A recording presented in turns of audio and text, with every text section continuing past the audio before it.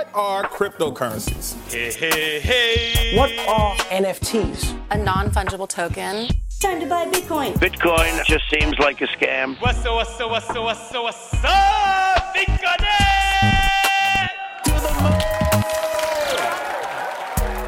Hello everyone, welcome back to On The Ledger. This is your host Mul Sayed, and I'm back once again on your weekly rendezvous from Paris. It's been a while. I was actually away on holidays for a few weeks to enjoy some much needed family time, but now I'm back and ready to rumble for Ledger Open Paris 2022. This one's going to be quite a big one for us here at Ledger. I cannot exactly tell you why, but I really hope that you will be able to join us in Paris at La Gaîté de Hague on the 6th and 7th of December for an eventful couple of days, including major product announcements, panels, networking events, and more. So you can RSVP at ledgeropen.com. But before that, we have a very special guest on the show to get you all warmed up. One that I'm genuinely excited about. He's a serial web entrepreneur and an early stage investor in companies such as Twitter, Facebook, and Square, to name a few. Today, he's considered to be one of the leading voices in Web3, co-founder and CEO of Proof, and a partner at True Ventures. You might have guessed it already. This time, we have Kevin Rose on the show, in discussion with a man you surely know by now, Ian Rogers, Ledger's Chief Experience Officer. Together, they'll talk about the evolution of Web3 through the lens of Proof and discuss its adoption, innovative business model, venture capital, and of course, generative art. Enjoy. Kevin, thank you so much for doing this. Yeah, great to be here. Thanks for having me. I was when I was with you on Proof, I was like, I really want to get you on the Ledger podcast, so I'm glad we did it. Thank you. I'm just to break the ice at the beginning. I'm going to ask you a question that'll probably your answer will probably make me cry, but I really want to know, how was Marfa? Oh man, Marfa was great. It for those that don't know, Marfa, Texas, little tiny town, middle of nowhere. Just really, it's turned into this annual spot where Art Blocks has a gathering, and all the artists come out, everyone hangs out, and it's early South by Southwest vibes. So, 2 years ago, it was, I'd say, a couple hundred people. And the nice thing is they have a bunch of little surrounding bars and little hangout areas and places to eat where you can easily accommodate that many people. And so, everybody gets to bump into everyone. You're walking around and just chatting with Tyler Hobbs or Snowfro, or all of your favorite generative artists are out there, right?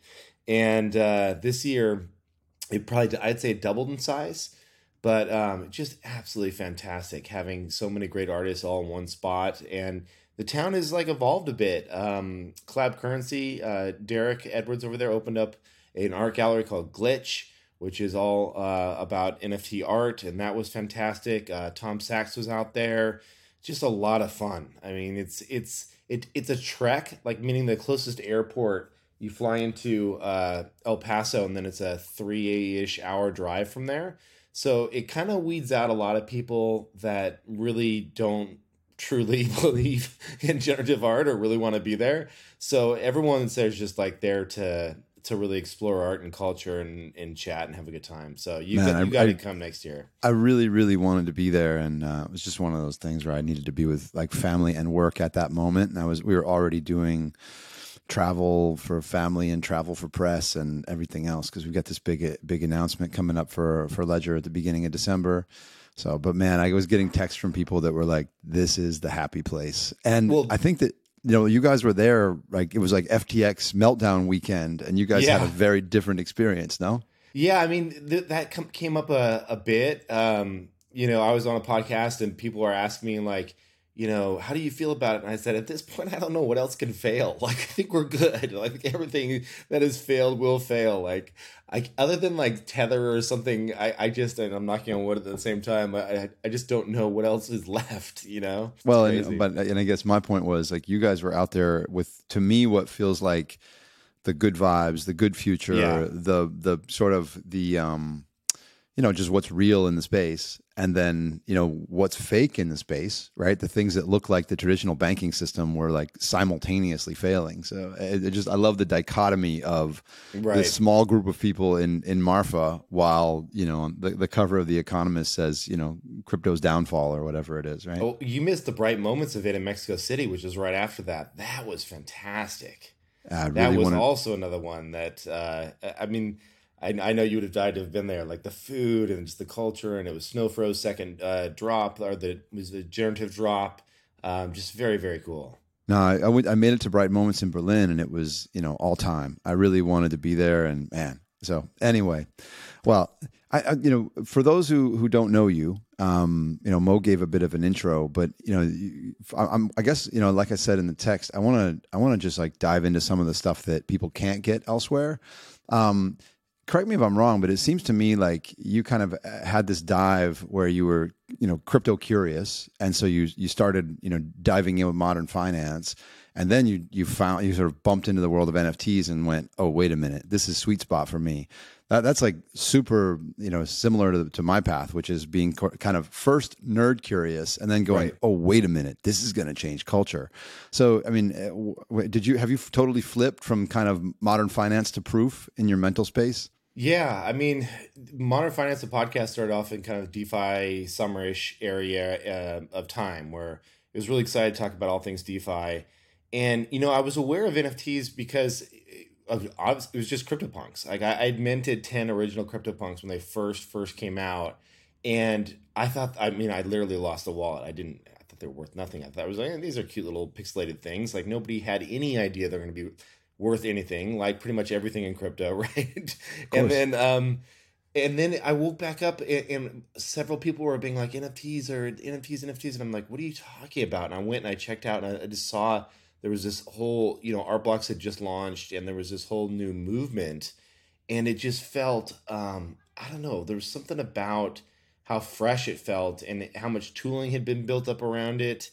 And then it clicked to me at that point in time. I went on Super Rare and I started seeing some of the unique artists that were dropping pieces, and I fell in love with Xcopy, and I was like, wow, this has legs this time around. And so I got really pumped and just went all in and launched the podcast Proof. And then, so what's the transition then from, Proof the podcast to Proof the Collective?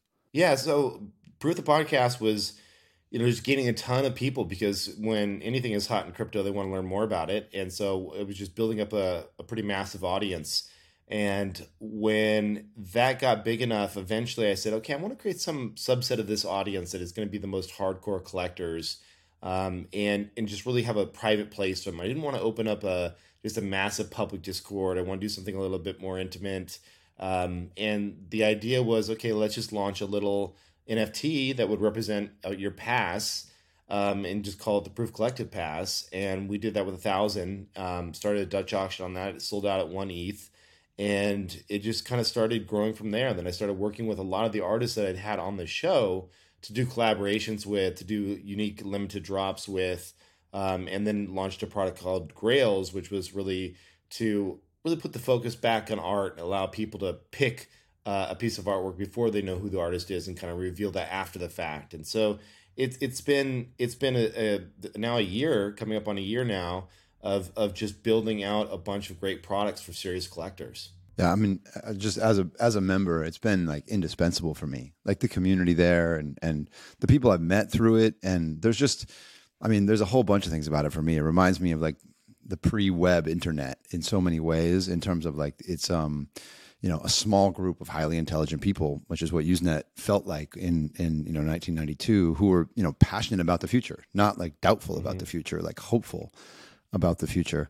But I think it's interesting when you say that, because it sounds like it was all kind of accidental or happenstance. But what it looks like to me, and I'm curious how much of this is true, not true, intentional, unintentional. But like, you've been an entrepreneur, you've been a VC.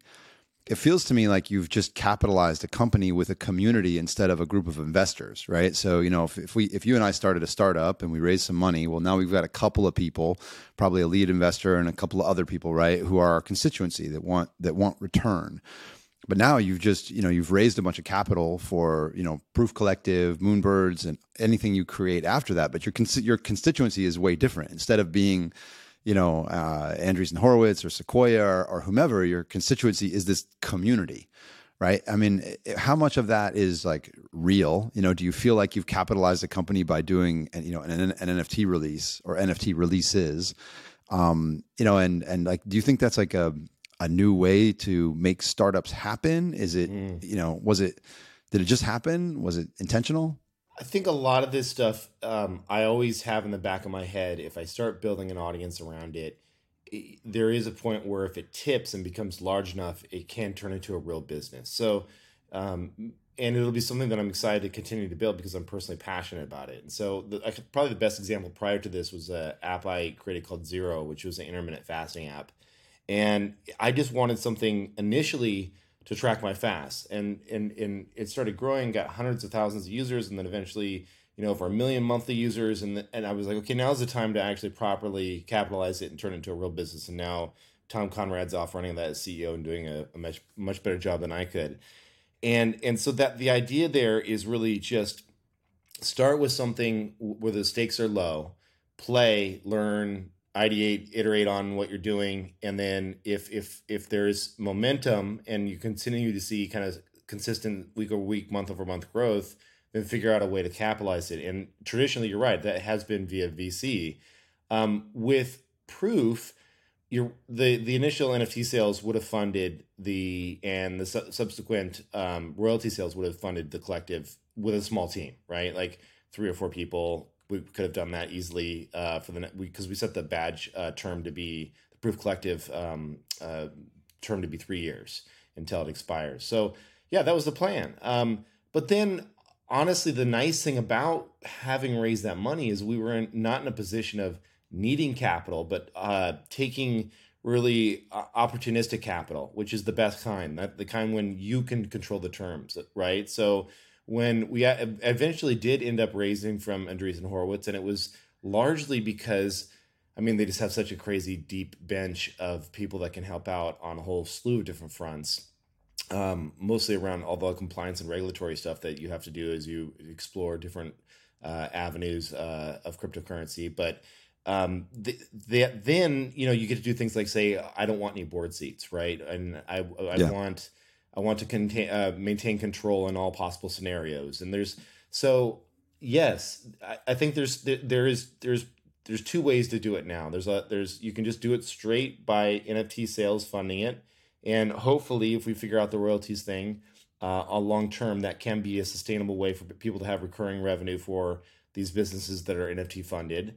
But I like the hybrid approach because honestly, being an entrepreneur, as you know, it can be a little bit of a lonely space. And so to have support and structure and others that you can pick up the phone and call, and we're all still learning together. I do like having high quality VCs around the table. Right. And what do you think, when you think about who you're serving, how much, I think one of the things you told me once upon a time is that when you started hiring, you kind of over-indexed on community support, knowing that your community was going to be a really important part of your business. That's pretty unusual for a startup. You kind of get there, and sure, you have community, but community is sort of separate from your core business, right? But for you, it seems like a core part of your business. Like, how is community a core part of your business in a way that it wouldn't be, Zero or Dig?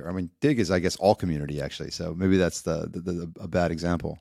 Yeah, it's funny. I had a conversation with the founding team of the Bored Apes about this, and they were talking about how much we engage with our community versus what their kind of strategy is, where they build a lot, they do big announcements, they tweet every once in a while, but they don't do the things that we do in terms of like weekly hangouts and the kind of radical transparency week by week.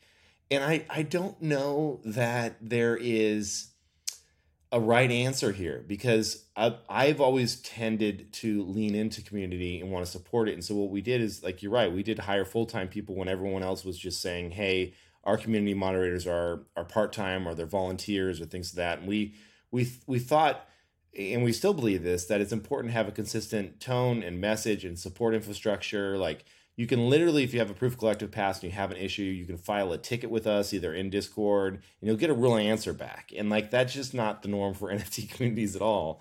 And so we want to take some of the best learnings of Web 2 and apply them to Web 3, because you just don't throw out the entire playbook, right?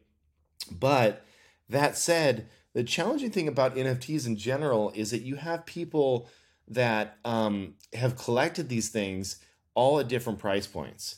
And so, I have people that are part of the Moonbirds ecosystem that minted them for 2.5, and they're still stoked at the prices of where they are today, right? And then you have people that have minted them or purchased them at 20 or 30 when they were really peaking during the height of the bull. And so everyone is in a different place and has a different set of expectations of what you should and shouldn't be doing. And it's really challenging because you're dealing with a bunch of different, typically like with Dig, if we screwed up something, for those who don't know, Dig was a very early social news website. At our peak, we had around 38 million monthly uniques that were using the site. And we got the message loud and clear if we screwed something up. But it was a globally applicable, F up. It was everybody was affected equally. Yeah, exactly. That feature did not work. Go fix that shit, right? And so it's different with this world because everyone's sitting and honestly, everyone's being affected in different ways. In that some people, when they were purchasing NFTs and collecting, they might have overextended themselves and went a little bit too far, and so they're in a different mental place. So it's a lot of different personalities and vibes that are going on that you have to wrangle, which is tough. And I feel for a lot of these people. It's a challenging time. Yeah, and it's also probably a super unique time, right? Like what we're experiencing now is probably we're literally at the frontier. When I was with Gary at VCon last year, we were standing at the top of the arena, looking out over everything, and I was like, this. I said, it feels like you are bringing people to America 300 years ago, right? It is literally the land of opportunity. Right. But also a lot of people are going to die, right. I don't mean that literally, but you know what I mean? It's like frontiers have this characteristic of being, both full of opportunity and dangerous, right? And so you are in many ways leading people to the frontier, which and many of them will find opportunity and many of them will find danger. So it's a pretty unique moment as well. I'm going to steal that analogy and use it going forward. That's a fantastic one. It makes a ton of sense. Let me ask you another thing. So something else I find really interesting about what you did, what I find, and I feel like I'm talking to people, especially, brands, and spoke yesterday with the family of a very famous, very well known, one of the most well known deceased artists. And what I find myself talking about is supply and demand. There are still relatively few people in this space. I mean, Marfa was twice as big as last year, but you put the number of people who were there over 7.5 billion humans, and it's a pretty small fraction, right? And but you've really played with supply and demand, I think, in a really genius way. 1,000 proof passes, 10,000 Moonbirds, and you kind of go out these concentric circles from there. And I put that kind of in juxtaposition to maybe doing a social token, like what Trevor did with FWB. I think if Trevor was doing FWB today, it would look more like proof maybe than an FWB token. I don't know that for sure, but it feels right to me. How do you think about that supply and demand mechanic as you grow the business and the product? Yeah, well, it is challenging because to invite more people into an ecosystem, there has to be a price point that people is approachable for a lot of people. I mean, to ask someone to go out and spend $15,000 on a Moonbird or whatever it may be is just insanity for almost everyone, right? So, but at the same time, there has to be a way that I guess it really comes down to what the product offering is, because if you're doing like a heavy lift product that requires a lot of staffing on the back end, and that is going to be a continuous churn of new, like when airdrop, like more additional value added on top of it. It's with every collection that you add on top, it's more, for lack of a better term, it's kind of more mouths to feed, right? And more people with expectations of what your project should be delivering them. And so for me, I've been very careful, and I want to be very thoughtful about how we expand this thing. And the way I've always thought of it is there can't be this continuous, I just don't think projects that promise continuous utility for the rest of eternity are going to end well. Like it's just not going to, it's not sustainable, right? So the way that we do it at Proof is, and I don't know, maybe there will be a better way that appears in the next few months, but we kind of do a waterfall of benefits where the Proof Collective sits at the very top, and anything and everything we do, first and foremost, is offered to that collection. That is the most hardcore users. It's the smallest group of users that we have at 1,000. And then let's just say, well, for example, Proof Collective does a lot of research reports, and we put out these kind of like Forrester research level reports around NFT sectors and daily information around NFTs of these beautiful PDFs. I love those, by the way. Super, super helpful. I love them. Yeah, thank you. They're so it's the same. I'm glad our team's making them because I learn a lot. But those then go to the Moonbirds a few days later. Now, Moonbirds are less expensive than the original pass. And then we have the Mythics that are coming online that are going to be double the size at 20,000. And I'm assuming there'll be a waterfall where the content eventually makes it to them as well. But I want to be careful when we introduce new collections to say, listen, you're collecting this for less of the utility and more of kind of the art and community side of things. So it's easy to scale our meetups, our community-based things. It's harder to scale, hey, top level artists, can you do a drop for 20,000 people, right? Like those things and then nobody even wants them anyway because they're just not rare or scarce enough, right? Unless you did some type of raffle system. So I think the Moonbirds and the Proof Collective are going to be those initial collections that get more of that utility, and the collections that come after it are going to be more focused on the kind of community, the get-togethers, the in real life stuff, and the things that we can do on that, and the spread of information, stuff pieces that we can build in the business that are infinitely scalable.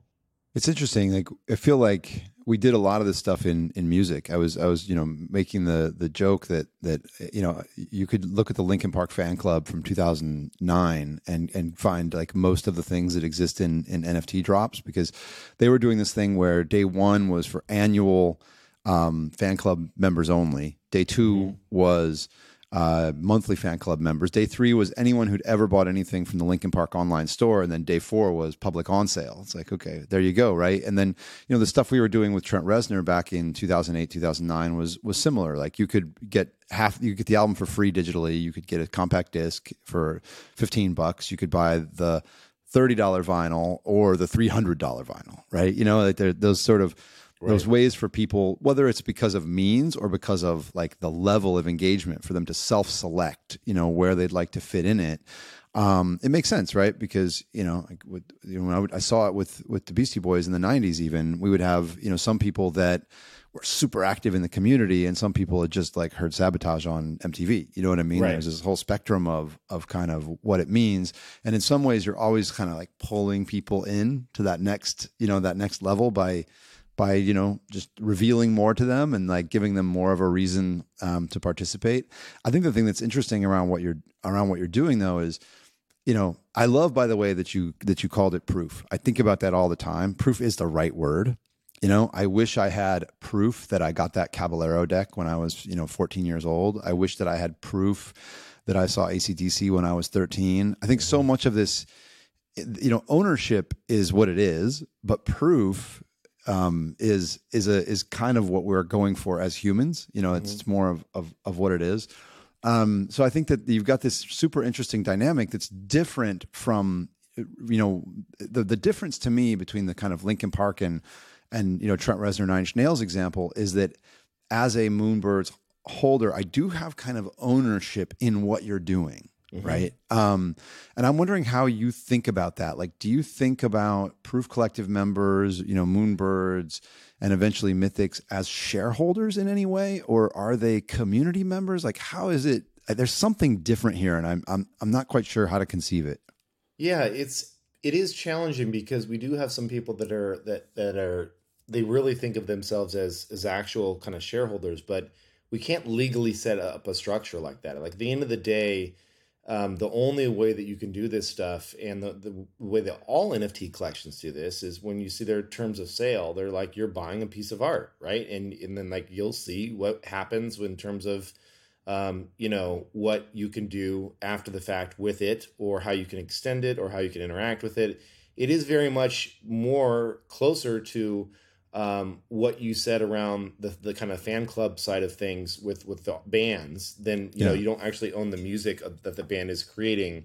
I would say it's challenging because the things that we produce are at times going to be very limited collectible things. So you're just dealing with a different type of like set of potential drops that you give these people than you would say like a band.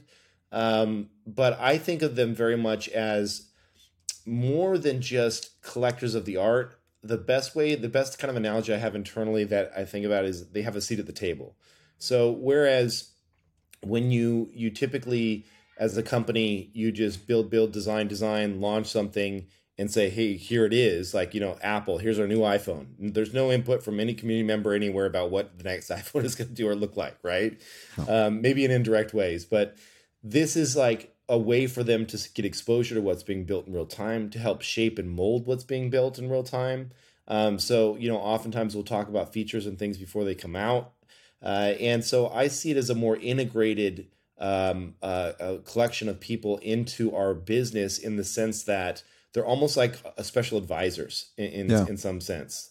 So they don't have shares in the company, but if we do our job right, you know, the underlying artwork will appreciate. I mean, it's the same idea with, you know, collecting the very first X-Men comic, right? Like you hold that piece of art and guess what? If Disney launches some killer X-Men movies and spreads that lore to even more and more future generations, that comic's going to go up in value as that first piece of artwork, right? And so that's kind of the closer analogy here with NFTs. It's like if we do our job, create these cultural moments around these collections, then that underlying art will appreciate. Okay, so I want to turn to what is the product? Like how, when you're thinking about what you're building, what is the product? Yeah, I think there's two camps. There's the Proof Collective is always going to be the hardcore NFT collectors. Like if you look in their wallets, and you know we can because we have all the tools and it's on the blockchain. I mean, they own hundreds of CryptoPunks and hundreds of Bored Apes, and it's like just like massive hardcore collectors, and they want to know, you know, what should they be paying attention to, what new sectors are emerging, blah blah blah. We have data products for that, and all that. That's really easy to define. The Moonbirds is a lot more around community, creating these cultural moments for the brand integrations, the ability to do very unique things that no one else can do with their NFT. So we announced something here just a few days ago where we put the entire Moonbirds rendered directly from contracts on the blockchain. But furthermore, what we did is we allowed the layers of the Moonbirds, meaning like the beak has a layer, the body has a layer, the background has a layer, because they're CC0, they can be dynamically swapped out with other assets and other NFTs.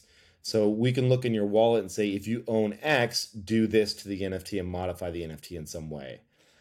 So we have some really fun stuff and integrations coming on that front that create what we believe to be a more dynamic NFT that I think the world will move towards. So it's not just about buying one and having it set the way it is forever. But the most important piece there that is where a lot of collections have gotten this wrong in the past, or a few have that have done dynamic NFTs, is that we don't want to screw up the scarcity or rarity of a known NFT. So if you make these modifications, you can only do it while you're nested, which means that you can't have the NFT for sale. And if you try and sell the NFT and unnest it, you remove it from its nest, it punts out all of the modifications that you've done so it returns to its original state. And I think that's a very fun way to play with this idea of these kind of dynamic NFTs. There can be certain things like we do soulbound tokens that can modify the NFT that were only available if you attended an event. Just lots of fun things to play with over the next 12 months.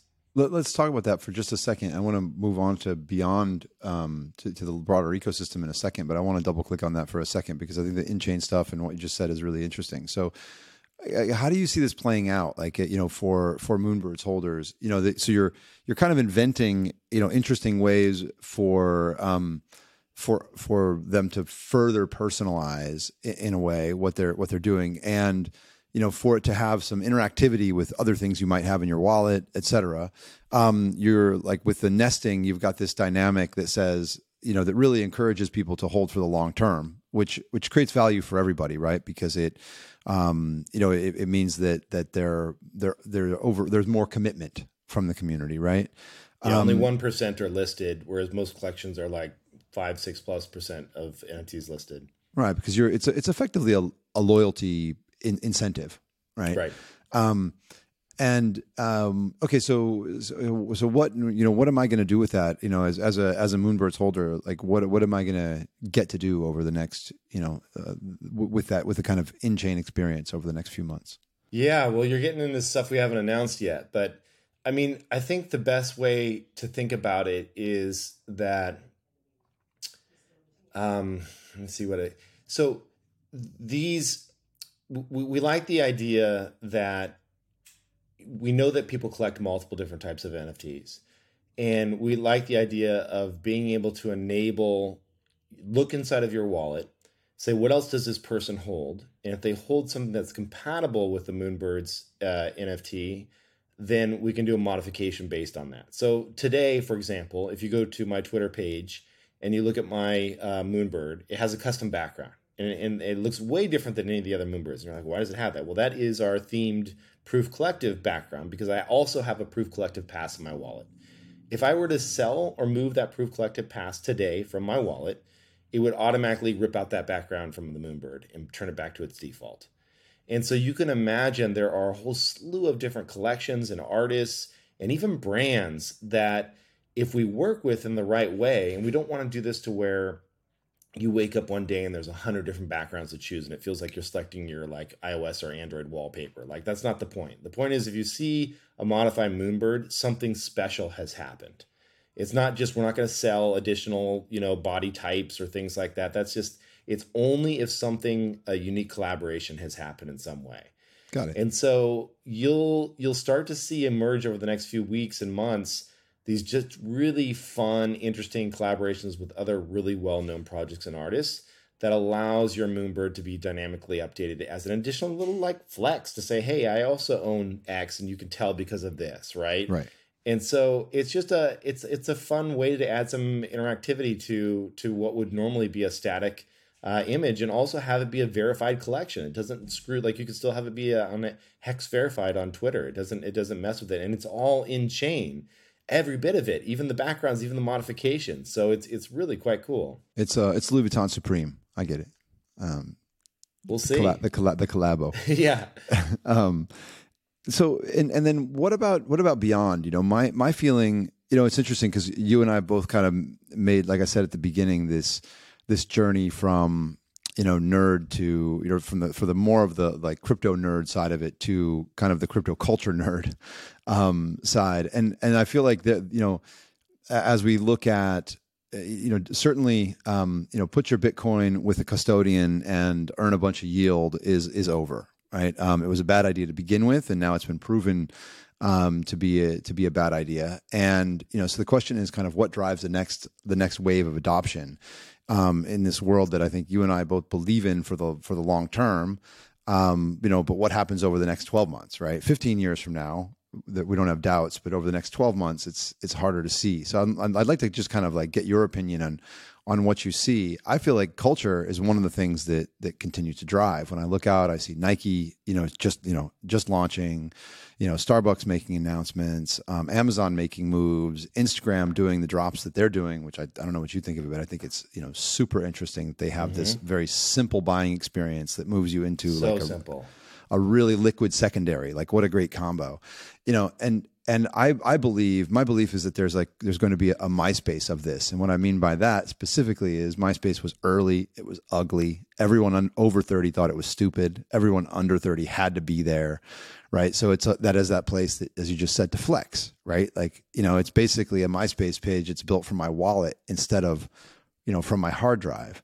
So I'm curious, like, what do you think of that thesis? And then, is it your role to build part of that? Like, do you build these features for Moonbirds and then open them up to other collections? Like, how do you see your roadmap relative to that? Yeah, I mean, there's a couple of things. One, anything and everything we build, we try to open source. So even the most latest stuff that we did, we put it out there as open source so that others can build upon it. It's just so important for this ecosystem. That's a huge piece. I think 12 months, looking forward 12 months is insanely difficult. I used to try and plan our product roadmap 6 months out and then down to 3 months and then say, okay, 3 months sounds good, but let's just actually look 30 days out because things are changing just so rapidly. It's pretty insane. So that has all gotten compressed. I would say in terms of the way, what I think is going to happen is we're seeing the adoption happen on two ends of the spectrum. You have the really easy, Instagram end, which is just it's a beautiful flow. It's simple. You don't even have to. I mean, yes, you can connect your wallet, but you don't really need to know what NFTs are. And I think that when you see celebrities and others dropping photographs, or I think it's gonna be great for photography NFTs. Of collections of 1,000 or 5,000 at low price points, it's going to get a lot of people understanding and engaging and interacting and collecting, right? Similar and even bigger, much bigger than what Reddit did, where you didn't even have to know it was an NFT to kind of collect it, right? Yeah. So I think that is going to be a huge win for the space on the kind of like mass consumer end. But also, I think equally as important is just the really high end in this market as well. So, Danvas is the first frame that I've seen. I'm not an investor, I'm not an advisor, but it's the first frame that I've seen where I'm like, damn, that makes the art look way better.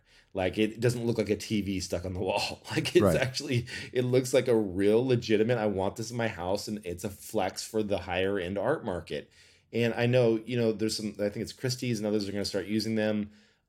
We're going to see, we've already seen the announcement that the MoMA and others are going to be supporting digital collections and having big areas of their different various was the SF MoMA? No, it wasn't SF MoMA. I can't remember which one it was, but they're dedicating like floors to digital collections.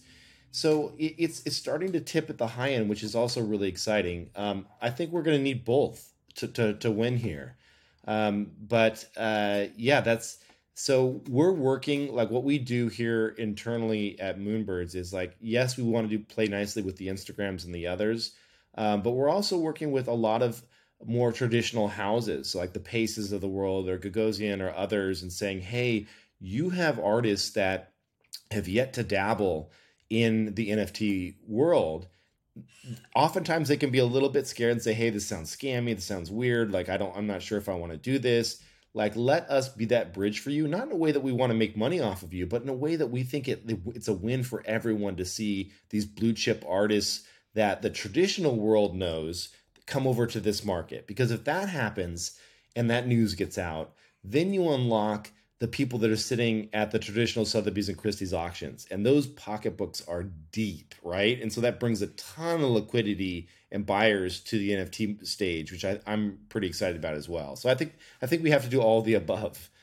You know what's interesting is you're talking, I'm thinking, okay, wait, there's so much unlocked liquidity, opportunity, just I think that, let me give you my thesis here. I'm curious what you think, because if you think about both things you just said, that kind of the Instagram side of things, which I totally agree with, because you think about you've already got a market of basically people who are fans of art and artists, right? And and also many of them are not artists. Many of them are influencers or whatever. To your point about it could be anything, right? You've got an influencer has followers. Those followers might want to collect something from that influencer. Those people might not be NFT collectors. I mean, in a way, it's totally obvious I'm an NFT collector. I'm a vinyl collector, right? So it's not a big jump, but for the normal person, it might be a $1, a $2, a $5 thing from someone that they follow and love on Instagram, right? Exactly. And you see that marketplace already exists. That person owns nothing digitally at the moment, but you could imagine them like making the flip, really, really quickly. So that's a huge market, right? Yeah, but Ian, this is the comic book market all over again. I mean, as kids, we were going and buying, early copies of Wolverine for $5, and then all of a sudden, a year later, they'd be worth 50, and we'd be pumped, right? Exactly. And so, like, that's going to happen all over again on Instagram, but at a much bigger scale, right? That's the thing that I'm kind of feeling. I remember someone saying once, the printing press didn't just change, the way that we made books; it changed who could read. right? You know, there were these knock-on effects, right? And I feel something here, like, you know, because the joke I always make about Instagram is like, I remember when in the 90s, you know, I would take pictures with the Yashica camera and get the, you know, photos beautifully developed so the 5 people who come to my apartment can see them, right? And then like, but now like kids post on Instagram, and if they don't get 100 likes in an hour, they take it down. Like the scale is just totally different, right? And that's what feels different to me between comic books and this is that, you know, at LVMH, I was always looking at, you know, who are these influencers and who are the people who follow them. And the amazing thing is, you know, you'd look at a brand like an LVMH brand on YouTube and the number of followers it has. And then there's some influencer in the same space that you've never heard of who has an order of magnitude more followers, right? You know, so, you know, you've got the person who talks about Christian Dior lipstick has an order of magnitude more followers than Christian Dior lipstick. And the kind of one is like, you know, a household name and the other one isn't, right? So that's 100%. This is like when Jay-Z did the song about Tom Ford, right? Exactly. Everyone was like, who the hell's Tom Ford? And then it was like, all of a sudden you're like seeing Tom Ford underwear and everything everywhere. And you're like, oh shit, he just blew that brand up, right? Exactly. So you've got this like cultural touch point. And then at the other end, you just got, to me, you just described both ends of where all of this, like this pop could come from. That was really my question is like, where do the next wave of users come from? And I think if you look at just these two things, I agree with you. One is, you know, something like Instagram. And the other is, you know, part of the reason that I'm such a big believer in generative art and the thing that tipped me over was realizing the craft and then talking to, you know, my friends at LVMH and my friends in the art world and realizing they didn't see it yet. Right. And where I was like, oh, well, this is definitely craft and it's underappreciated. So, okay, I know what happens. Like ultimately, you know, humans love stories. Stories get told again and again. And like, you know, awareness grows, value grows. You know, I guess the thing that I'm really curious about is it really Instagram who breaks this open? Or it might be. Is there a MySpace? Right? Is there, you know, does Decca come from behind? Not from behind, come from nowhere is the way to put it. And even you and I are surprised. Or is there something you guys are working on that kind of competes in that space? I just don't think we have the eyeballs, right? Like we have the hardcore collectors. And so yes, if we wanted to go out and create the most beautiful, you know, way to display your NFTs, we could absolutely do that. Like that, and there would be a lot of hardcore high-end collectors that would use that. Most likely what I would do, honestly, is just build an Apple TV app and allow people to use their existing hardware to go and display it in beautiful ways. You guys should do that at Ledger, to be honest. That'd be amazing. But I just, you know, how do you compete with the mass market that is Instagram and the millions of users that they have there? Because if they unlock something, if a Kardashian goes out and says, here's 10,000 of this picture of me and it will disappear once it's been sold out, like that is just like, that goes in 10 seconds, right? Yeah, and they could do that all day long for weeks and months. And it would just, it's turning, what it is that there's going to be, we're already doing this. People are paying for OnlyFans, right? And it's adult content. And it's because it's stuff you can't see anywhere else. And it's stuff from people that you want to see. And yeah, I know all people don't want to see. I'm just generalizing here. Sure. But it's a paid membership to exclusive things that you have to have access. You have to pay for it to have access from people you want to see. And there's a lot of that stuff that is not adult content that could be captured as NFTs that I just think Instagram's going to crush at. If they decide to truly put their foot on the gas here and push it, right? Is it going to be a feature that just sits on the sidelines and they test out? Or is it something where they're really going to work with some celebrities to really push this stuff mainstream? No, I agree. And it seems like there's definitely a cohort at Instagram which really gets it. I mean, they seem to kind of have the supply and demand mechanic right. I think you're right. You know, I mean, it's tough at Facebook overall. So I hope that the teams can keep their foot on the gas. But how amazing would it be? You know, I was joking with a friend at Instagram. I was like, man, I hope that you guys make a lot of money here. I wish you were taking a rev share and getting the attention of the senior execs. Right. Because your existing business model is a crime against humanity. You steal people's attention and sell it to someone else. Now, the reason I loved working at LVMH was the entire investment thesis is we back creativity with operational efficiency, right? So imagine if Instagram became a platform instead where it was about a value exchange between artists and patrons of the arts, right? Like that's actually, I mean, I would be happy to get out of bed every morning and work at that, just like I was, at LVMH. So I think there's a huge opportunity. And I guess that's also why it's my question, because they have a legit innovator's dilemma. They can definitely do, what we described, because they have already got all of these people connected to creators, right? So when they turn on, like you described the Kardashian thing, it just works. And I think what's amazing is it seems like the team that's working on it, they're experienced. Like these are people who lived through Libra, right? Yeah. So, and they've made really smart design choices, in terms of easy primary and liquid secondary, super smart, right? But I also know how this works. It's rare that, the leader continues to be the leader. Like in my career, I watched Microsoft try to be AOL. I watched AOL try to be Yahoo. I watched Yahoo try to be Google. I watched Google try to be Facebook. And you know what I mean? Right. And this is going to happen again. I heard the other day a rumor that Amazon's going to be launching an NFT marketplace soon. Like legitimately, they're working on that now, which is like came from a pretty valid source. And I was like, same. I heard the same rumor exactly. Now there is something interesting there, which is that think about like what Starbucks is doing relative to Amazon, right? So Starbucks, has just taken kind of and this actually is a question I wanted to ask you. The wallet. My belief is the wallet is going to play a pretty important role in the future of humanity. Right. And that ultimately your passport will be a digital document. And the way that you move borders is you prove that you are the owner of the wallet that contains that document. Right. Okay. So how do we get wallets into the hands of people? If you look at what Starbucks doing, they're just going, oh, you've got a Starbucks account. Guess what? It's a wallet. Right. Right. And that's what Instagram's doing too, right? Yeah, well, kind of. Instagram is actually having you connecting your wallet, which is super interesting, which is kind of the wrong way around in a way. It's a great on-ramp, but the right way is I connect my wallet and that is actually my login, but we're not there. We're not going to be there for a number of years. But we all have an Amazon account, right? Right. And so if the Amazon account is just a wallet and that's a Trojan horse, there's actually a company here in Paris which is doing this white label. They're kind of doing the Starbucks thing, white label. So they turn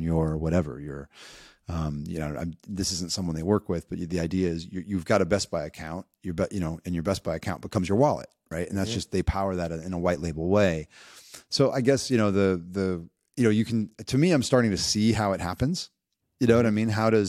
Because what I remember in 2001, there were tons of people who thought, yeah, the internet was a fad and I'm not going to need it. It's for nerds. I'm not going to need an email address. Right. And those people like basically couldn't file their taxes without an email address, in 2022. Right. I feel the same way right now. There's a whole bunch of people that are like, crypto's a fad, or worse, it was a scam. It's never going to be a part of my life, and those people aren't going to be able to move borders without a wallet in the near term. Right. And people like Starbucks and Instagram and Amazon are probably going to be the ones that onboard many of them. Right. Right. Well, yes, and I think that's exactly right. And there's going to be a two-tiered system. There's going to be an Amazon account, an Instagram account, a Twitter account, whatever has your low-value NFTs associated with them. The same way you'd carry around a physical wallet. You're not going to carry your life savings in your physical wallet on your person. Correct. Like, that would just be ridiculous, right? But so that will be your basic authentication. Hopefully you have two-factor enabled, all that stuff. It's centralized. Who cares? There's a few $100s worth of NFTs. It's a few comic books, whatever it may be, worth of value, right? Sure. And then at some point you sit there and say, damn, there's too much in my wallet. How do I move this to something that's safer, that's more secure? And that traditionally that would be banks, right? And in your case, for us, like it's our ledgers, right? So I have a feeling there's going to be, it's the idea of a hot wallet and more colder storage, right? But it seems to me that's the way we're going with like centralized places like the Amazon and Instagram will allow us to collect in a centralized way. But thankfully, because they are built on Polygon and other technologies that we all embrace, and it's not a centralized tech, we can just move them away when they become high value assets that we want to further protect. And that to me is the amazing thing, is that layer of abstraction. Right. And that's what I think is so interesting about the Instagram solution. And when I saw it, I went, oh, wow. Because what happened, somebody bought me a friend, because I'm in France. So it's actually, the Instagram feature is actually not available to me yet. So a friend, bought me one of the drops and then was able to instantly send it to me. Right. So cool. you buy it with fiat, but you've got that layer of abstraction, right? It's actually on, the public blockchain, right? It's not in the AOL version, right? I mean, I think of kind of like NBA Top Shots as like the AOL of crypto, right? It's just like, it's the bumpers in the bowling alley, right? But there's, the level of value you get when you're really on the public blockchain is so much greater that I think that also provides an incentive for people to be there. And then, now you're really into self-custody. It's funny because when the FTX like custodied NFT product launched last year, I was like, oh man, maybe there will be kind of, more of a custodian way of doing it. But I think now we know, it's kind of like been fully exposed. You're like, no. If not self-custody, why crypto, right? Why have this? We do have this layer of abstraction now that we didn't have in the past. We have these magic safes. We didn't have that. We've never had a magic safe before. So it does actually change the way you want to store and own. Anyway, thank you so much, man. I'm really so curious about what you guys are building. That's why I really wanted to talk to you. I appreciate you sharing. I guess the question I'm still left with is I'm trying to. I'd love if you could just finish up by giving me a sense of like the scope of what you have in mind with Proof and Moonbirds. Like, is it really you don't know what it looks like in 12 months, but like what is it you're trying to build here? Yeah, well, I think you're right. We don't know what it's going to look like in 12 months. And we have these internal debates around how far out in the future we should be planning. But I can tell you that the hope with Moonbirds is that we will do things in a way that, we're never going to grow as a project, and we're never going to be a massive, top 2 PFP project by following someone else's playbook. So, we fluctuate. I think we're like definitely top 5 at this point, PFP project, in terms of like volume and all of that, floor price and all that stuff. But we want to continue to add to our kind of lore and our collectability and create these unique moments, both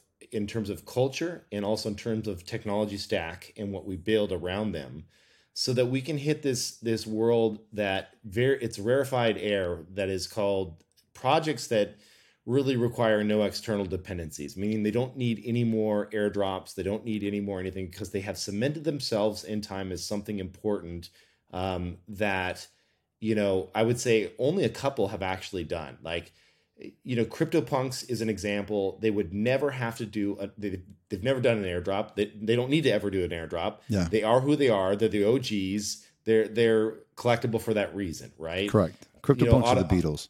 Yeah, they're done. They're cemented themselves in time, and they're legends.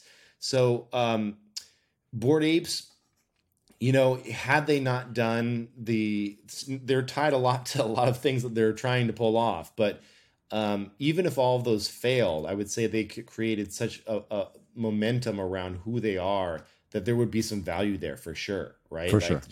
Just because of the cultural moments that they've had. We've yet to break through. The way I always put that is there's a point at which we all buy in. Right. There's everybody has a price. Exactly. It's never going to go to zero, right? Exactly. We all know that they've done something special here to where we'd all buy in. So we at Moonbirds hope to do things that are unique and novel, not using someone else's playbook, that create both moments that permeate mass culture and also wow people on the technical side. And if we can do that another dozen times over the next few years, I think we have a shot at breaking into that, those top tier kind of like, wow, they've done something special here, where they can kind of live and breathe on its own. So that's exciting for us. And we've got a lot of exciting tech to build around that. I would say that we are very much interested in creating tools that support artists, tools that enable unique and novel drop mechanics that have never been done before. So you'll see more of that coming out from Proof.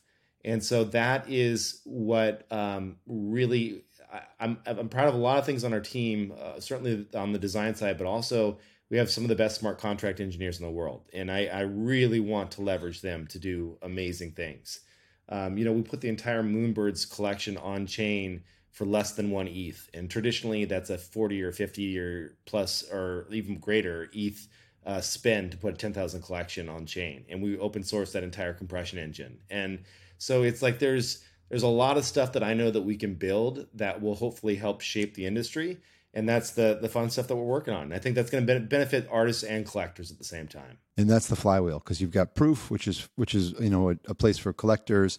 You have Moonbirds, which is a leading PFP project. You build tools for artists that propel the space forward, builds the value of the space, builds the value for your collectors, builds the value, both for the collectors in the Proof community and for the collectors of Moonbirds. Amazing. How do you? Okay, one final, almost trick question, a little cheeky. How do you return value to A16Z? Yeah, I mean, well, it's there are our largest investor in terms of capital in. I think there's a number of ways. I mean, they've purchased equity, right? And they purchased two things. They purchased equity, and they also have, like all investors these days, they have a right to any type of future token offering that we would put out there.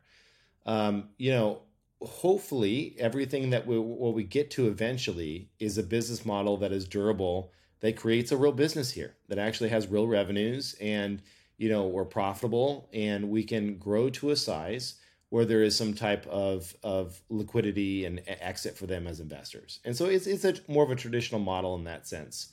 But the nice thing about A16Z is, I mentioned the no board seat before. They're insanely patient capital. They know that, like this, they know exactly what you said at the beginning, where this is a new frontier and it's going to take time to figure this stuff out. And they want to back, great founding teams and people that are willing to take on a lot of risk.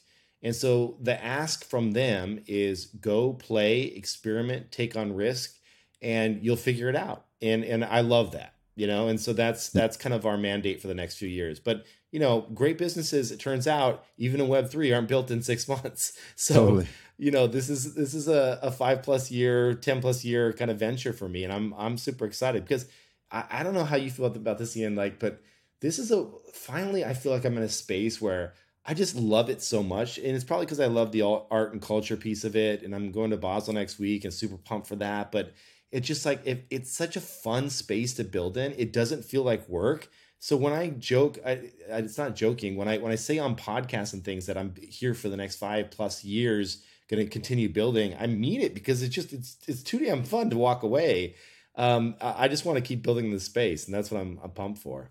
No, I totally agree. I mean, this is like, I feel like my whole life and career has been leading to this, right? I had no idea that being a record collector from the age 5, and then a skateboarder, and then studying computer science, but it feels like totally natural. Like I feel like a fish in water. I mean, I was a baseball card collector, comic book collector, the CEO of Hodinkee for a few years. I mean, all the stuff that I've been doing has kind of led me to this moment. So that's right. The Hodinkee thing is really a great touch point. I'd forgotten about that. Two things. I know we both need to go, but it's such a great touch point. I did a podcast interview for Tagyura yesterday, and I love that, Frederick Arnault and I had breakfast beginning of last year, and, Frederick's running Tagyura now, but his quote to me, and I asked his permission if he minded if I said this publicly, and he said it was fine, but he just very flatly said, Bored Apes and Richard Mille are the same thing. And I said, oh, okay, say more. He's like, well, they have about the same number of holders. Kind of 7,000-ish holders. Mm-hmm. You buy for 125, you flip for 250, right? Remember, this is like beginning of last year that he was telling me this.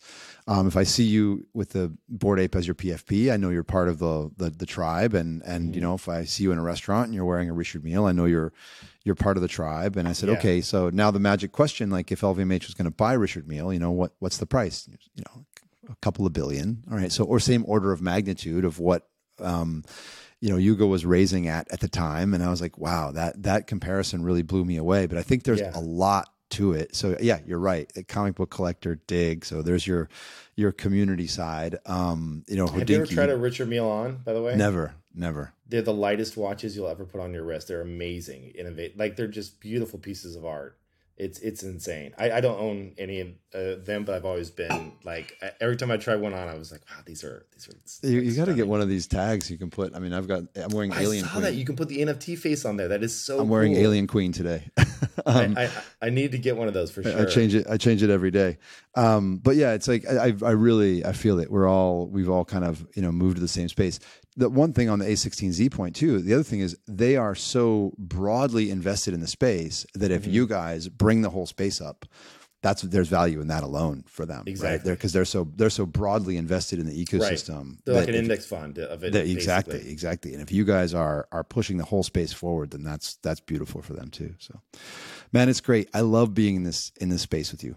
So yeah, thank you. Same. Well, I mean, I remember you in the LVMH days, and I was just like, we never really got a chance to hang as much as we do now, obviously. And you're so busy doing your thing, and I was busy doing Hodinkee and whatnot, and so now it's so nice to cross paths every few weeks. I know it should have been Marfa, it should have been Bright Moments. It should be, it should be Miami next week and Paris the week after. But we're busy. We got families. We got kids. That's right. We got it's a lot to juggle. And we're building. Cool, man. Thank you so much for taking the time. Yeah. Thanks, Ian. All right. I'll see you soon. That's it. A fascinating conversation with a lot of insights between Kevin Rose and Ian Rogers. If you've enjoyed it, please hit that subscribe button and help us help you get more of that. This was On the Ledger from Paris with your host Mul Sayed. Till next time, take care. Au revoir. This content is provided for informational purposes only and is the sole expression of our opinion and should not be relied upon as legal, business, investment, or tax advice. Do your own research. Any loss or profit is your sole responsibility. Stay safe.